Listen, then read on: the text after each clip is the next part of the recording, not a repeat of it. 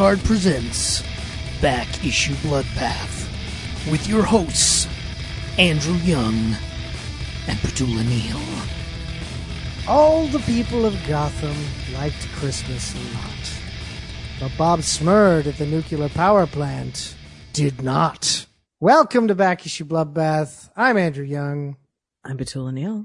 And this week, it is our annual Christmas episode, part one. Part one, you say? Yes, I say part one because we're actually going to do 2 Christmas comics this year. And next week, it'll be a Marvel Christmas comic. This week, it's a DC Christmas comic. Why? Well, because I was like, December's a long month. I want to do 2 Christmas comics. Sue me. So that's what we're doing. It's the most wonderful time of the year. Exactly. It is allegedly. Right. It is what you make it, kids. It is what you make it. And so we decided this week we're going to do a DC comic, and we've gone all the way back to 1997. 1997 was a very good year for me. I remember 97. It's all right times. Do you remember 97? Maybe. I don't know. I was an adult already. Yeah, you would have been probably in college. Yeah. If college was done, it was less good. If I was still there, it was good. But actually, yeah, you probably would have been just done college. Yeah. Yeah. I recently got invited to a 90s party, and I realized, I can just wear old clothes. Like, I don't need to dress up in a costume. Yeah. I can just wear at least one old garment that I still own. There you go. Yeah. There you go. So because of that, 97 was a good year for you as well. There you go. Oh, but yeah, this is back when Garth Ennis wasn't super well known. Like, he was well known enough, but he was more of a comics fan. Comics fan would know him. By that point, I think he had done his work on Constantine, and he had started doing, I think Preacher was on the stands by this point as well. But Hitman, he'd been writing it for almost 2 years, of course, with artist John McCrae, who we've talked about on the show before, and I've interviewed. Great guy. Hitman is one of your favorite characters from the DC universe from that era, correct? Love it. Love this one. I'm actually rereading this, thinking this is the kind of character, regardless of how things end up going with the DC film exercise, experiment, attempt. This is the kind of character I feel like James Gunn would love. So I'm low-key excited, hoping now. I never had hopes of Hitman ever making it to screen in any of the previous iterations of what they've done, whether it's on TV or in film. But with him at the helm, I feel like definitely this guy would be on a short list of characters. I'm also wondering if Hitman's in the new book that's coming out from Stephanie Williams of basically weird DC characters. Okay. Well, yeah. Maybe. We'll check it out. Definitely. But this issue 22, The Santa Contract. So it's a holiday-themed Hitman Christmas special, where everything seems quiet on Christmas Eve, but all hell breaks loose when a radioactive Santa goes on a rampage through the streets of Gotham. And that radioactive Santa is a disgruntled janitor at the Gotham City power plant named Bob Smurd. And the first page, we see him already radioactive, but we get a quick flashback on the second page to see that he was an angry janitor who was unwittingly, accidentally pushed into a atomic reactor. And so he becomes radioactive. He crawls out, and his touch, of course, burns people and destroys them. And he at first thinks, when he has this power, before he kills anybody, oh my God, I survived. I'm going to be like a superhero. I have superpowers. But then he accidentally kills the person in front of him, and somebody says, those are more like supervillain powers. And so he goes, hey, you're right. And he starts killing all of them. Because after he puts on his Santa suit, because he also doesn't like Christmas. So yeah. So he has a costume that fits his whole vibe. It's basically Bad Santa if he could irradiate people instead of get up to criminal shenanigans. Pretty much. Now, on the other side of town, you got Tommy and Nat, and they're drinking at the bar, but they're kind of drinking their sorrows away because they got no money. They have $0, and because they have $0, they can't buy gifts for their loved ones, and so they're sitting there just having a couple of drinks. And they, of course, the bartender tells them, you got to go listen. The kids are singing at the orphanage. I used to do it with the nun there before she was a nun. He, of course, doesn't say that. That comes out later. But it's like, we got to support them. And it's there that Tommy gets a call that they have a gig. A Christmas miracle. A Christmas miracle. The power plant wants them to quietly off the radioactive Santa so that this does not get out to all the press and everything. By the time they catch him, though, I'm pretty sure the damage is already done. But it's Gotham. But he goes through an entire mall killing people. I think that would have made the news. It's Gotham. It's Gotham and it's Christmas Eve. Yeah. So even, again, our ratio of ethical journalists and ethical cops, like none of those people are, or they are working and they're actually super busy with other crimes or all the crime. I'm just saying, unless they were nearby, it's Gotham. Okay, fair enough. Yeah. And that's why they knew if we pay somebody enough and get somebody to handle this tonight, it's not coming back on us. That's the course of action. They're trying to track down this Santa. What's funny, though, is that at first, while Santa's going on his rampage, while Bob Smurd is going on his rampage, they're just tracking down every Santa they can find. And luckily, Tommy has a Geiger counter. So he can check to see, okay, we got nothing, let this guy go, sort of thing.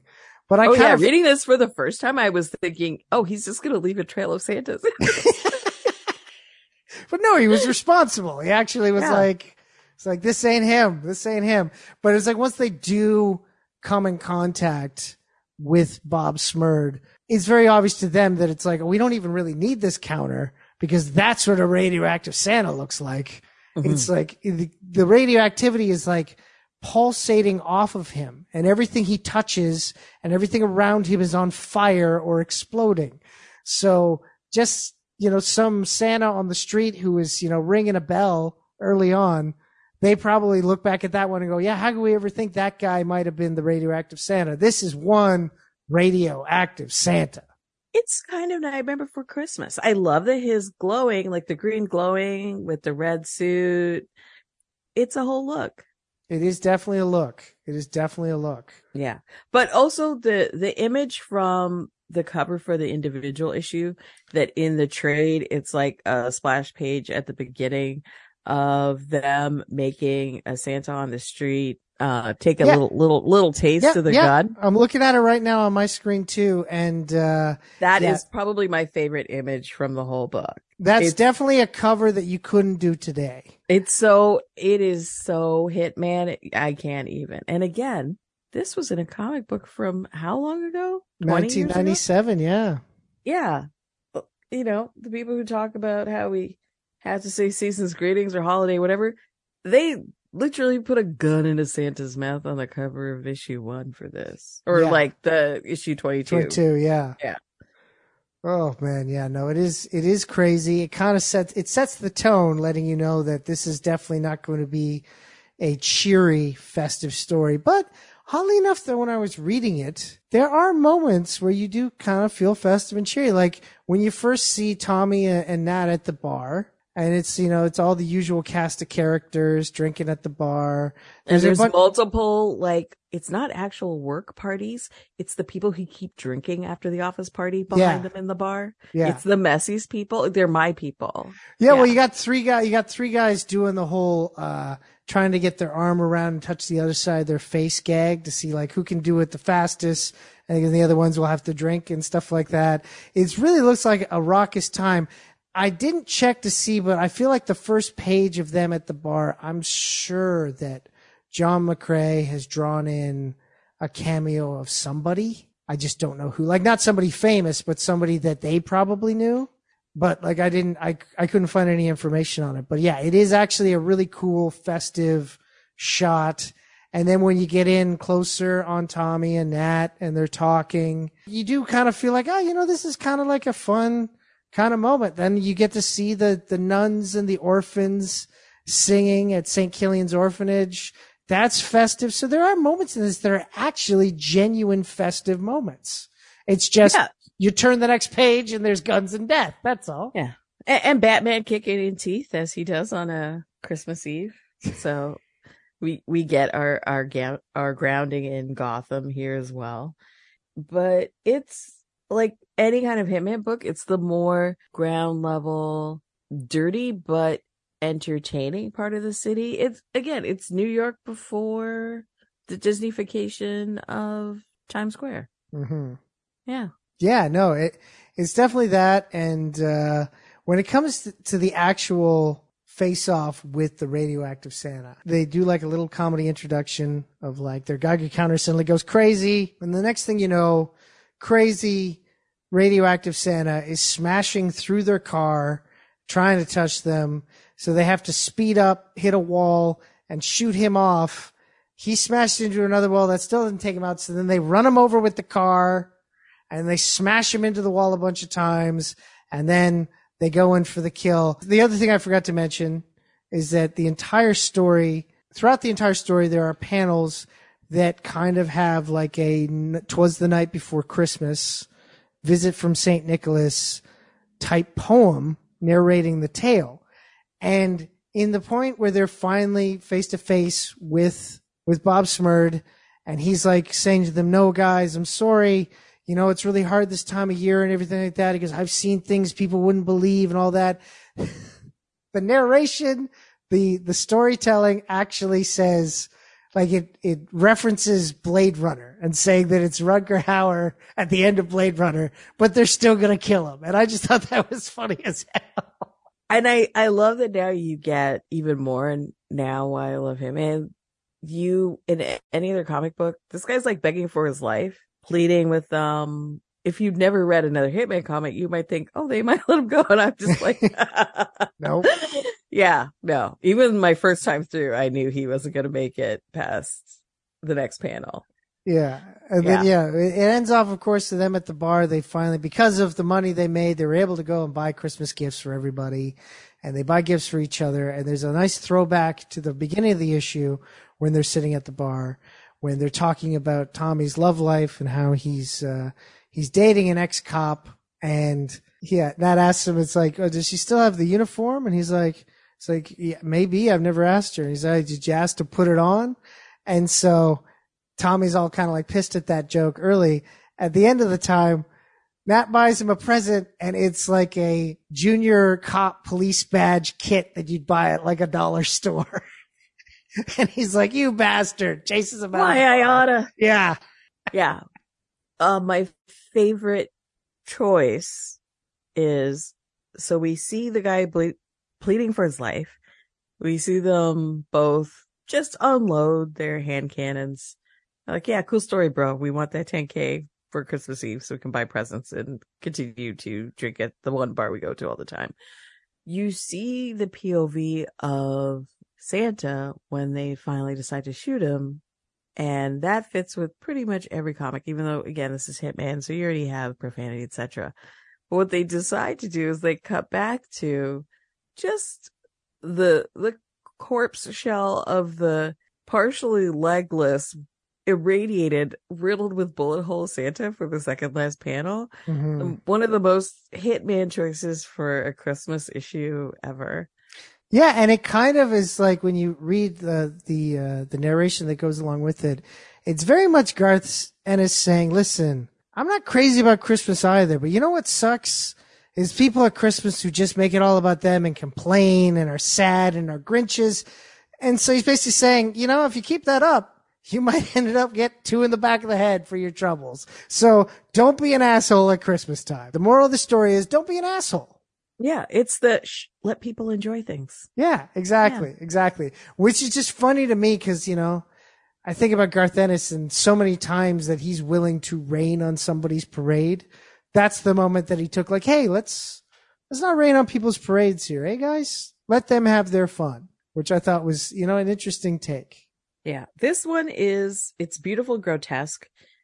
The irradiation of people is super disgusting. I love it. So, especially for you listeners that if you like a zombie type book, you get to see the flesh melt off people's bones in some of these panels as evil Santa grabs them and does his version of naughty and nice. Spoiler, everyone's naughty for him.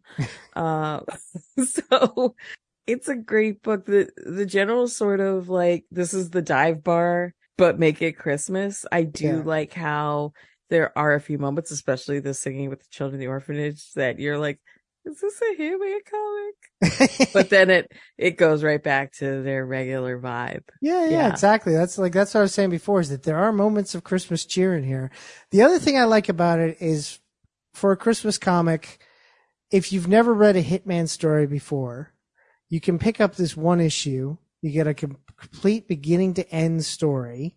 You get a feel for the characters. It's actually like back in the day when people talked about the jumping on point in a series, back when it was very much about like, what's the best entryway into this now? Because I can't go back and buy issue 1. Because again, 90s, 97, there were no digital comics. If you missed out on the first year of Hitman and you hadn't gotten maybe the trade cost too much, you might want to just jump in on a regular issue. This would be a great issue to jump in on, because it gives you the feel of the characters, but it doesn't throw you off with continuity that you need to know beforehand.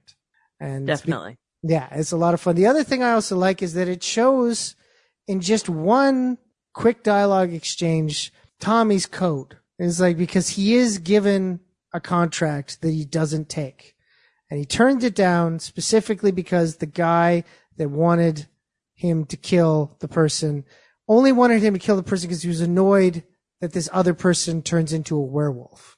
And he's like, I'm not gonna kill somebody because once a month they turn into a dog and shit on the floor. You know? It's like, it would have been an easy job because he would have been killing him before he became a werewolf. But he's like, no, that's not what I'm doing here.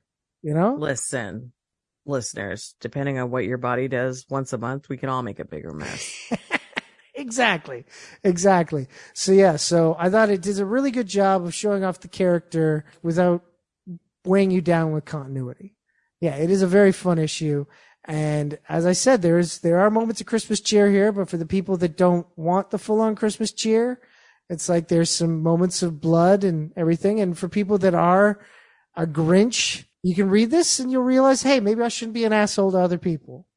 And the rhymey-wimey Nightmare Before 'Twas the Night storytelling device, it did make me remember, right, Etrigan. Oh, God. I know. But they didn't use the crazy font, but they did have sort of the yellow background. And it just, I wonder if whoever's our DC, who would be we'll ask this person to help with the Etrigan stuff with the kind of rhymey iambic pentameter energy for his speech.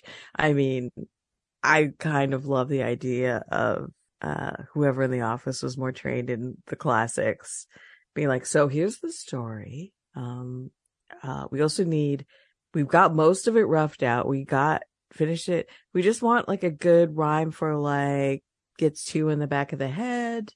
No, see, I definitely don't think that Etrigan ever. I don't think Etrigan popped into anybody's mind because I don't think he popped in anyone's mind but mine. But I'm just wondering if whoever in the office was the person who helps with Etrigan rhyming. Yeah, I don't think that Garth Ennis contacted anybody. I think he just wrote his poem and didn't give a thought about Etrigan because, again, Garth Ennis, known superhero and super character hater. Like, hell, that's why in the Hitman story alone, he was forced to put in a superhero. He said, guys, I'm going to pick Green Lantern, not because I like him, because I think he's the stupidest one of all.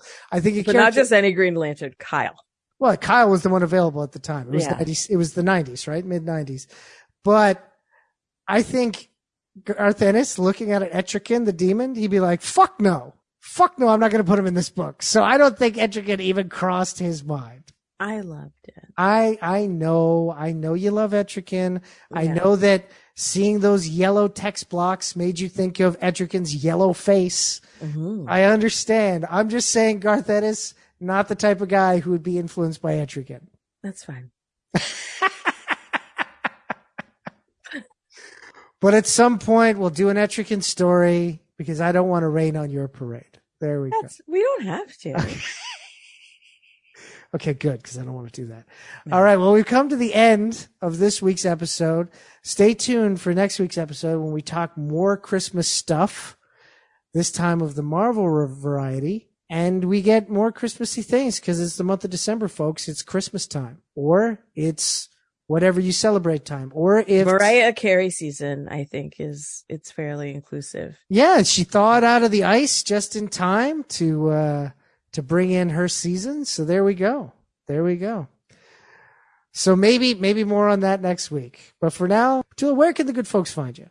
At inatif.com, on social things at Obesacantawit, OBESACANTAVIT, and here with you. Of course, you can find everything I do over on geekhardshow.com. Follow me on Twitter at Geekhard. Follow me on Instagram at Andrew_of_geek_hard. Follow this very show on Facebook at Back Issue Bloodbath, where we post a new episode every week.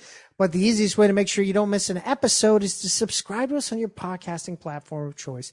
And while you're there, give the greatest gift of all. Leave a 5-star rating and review.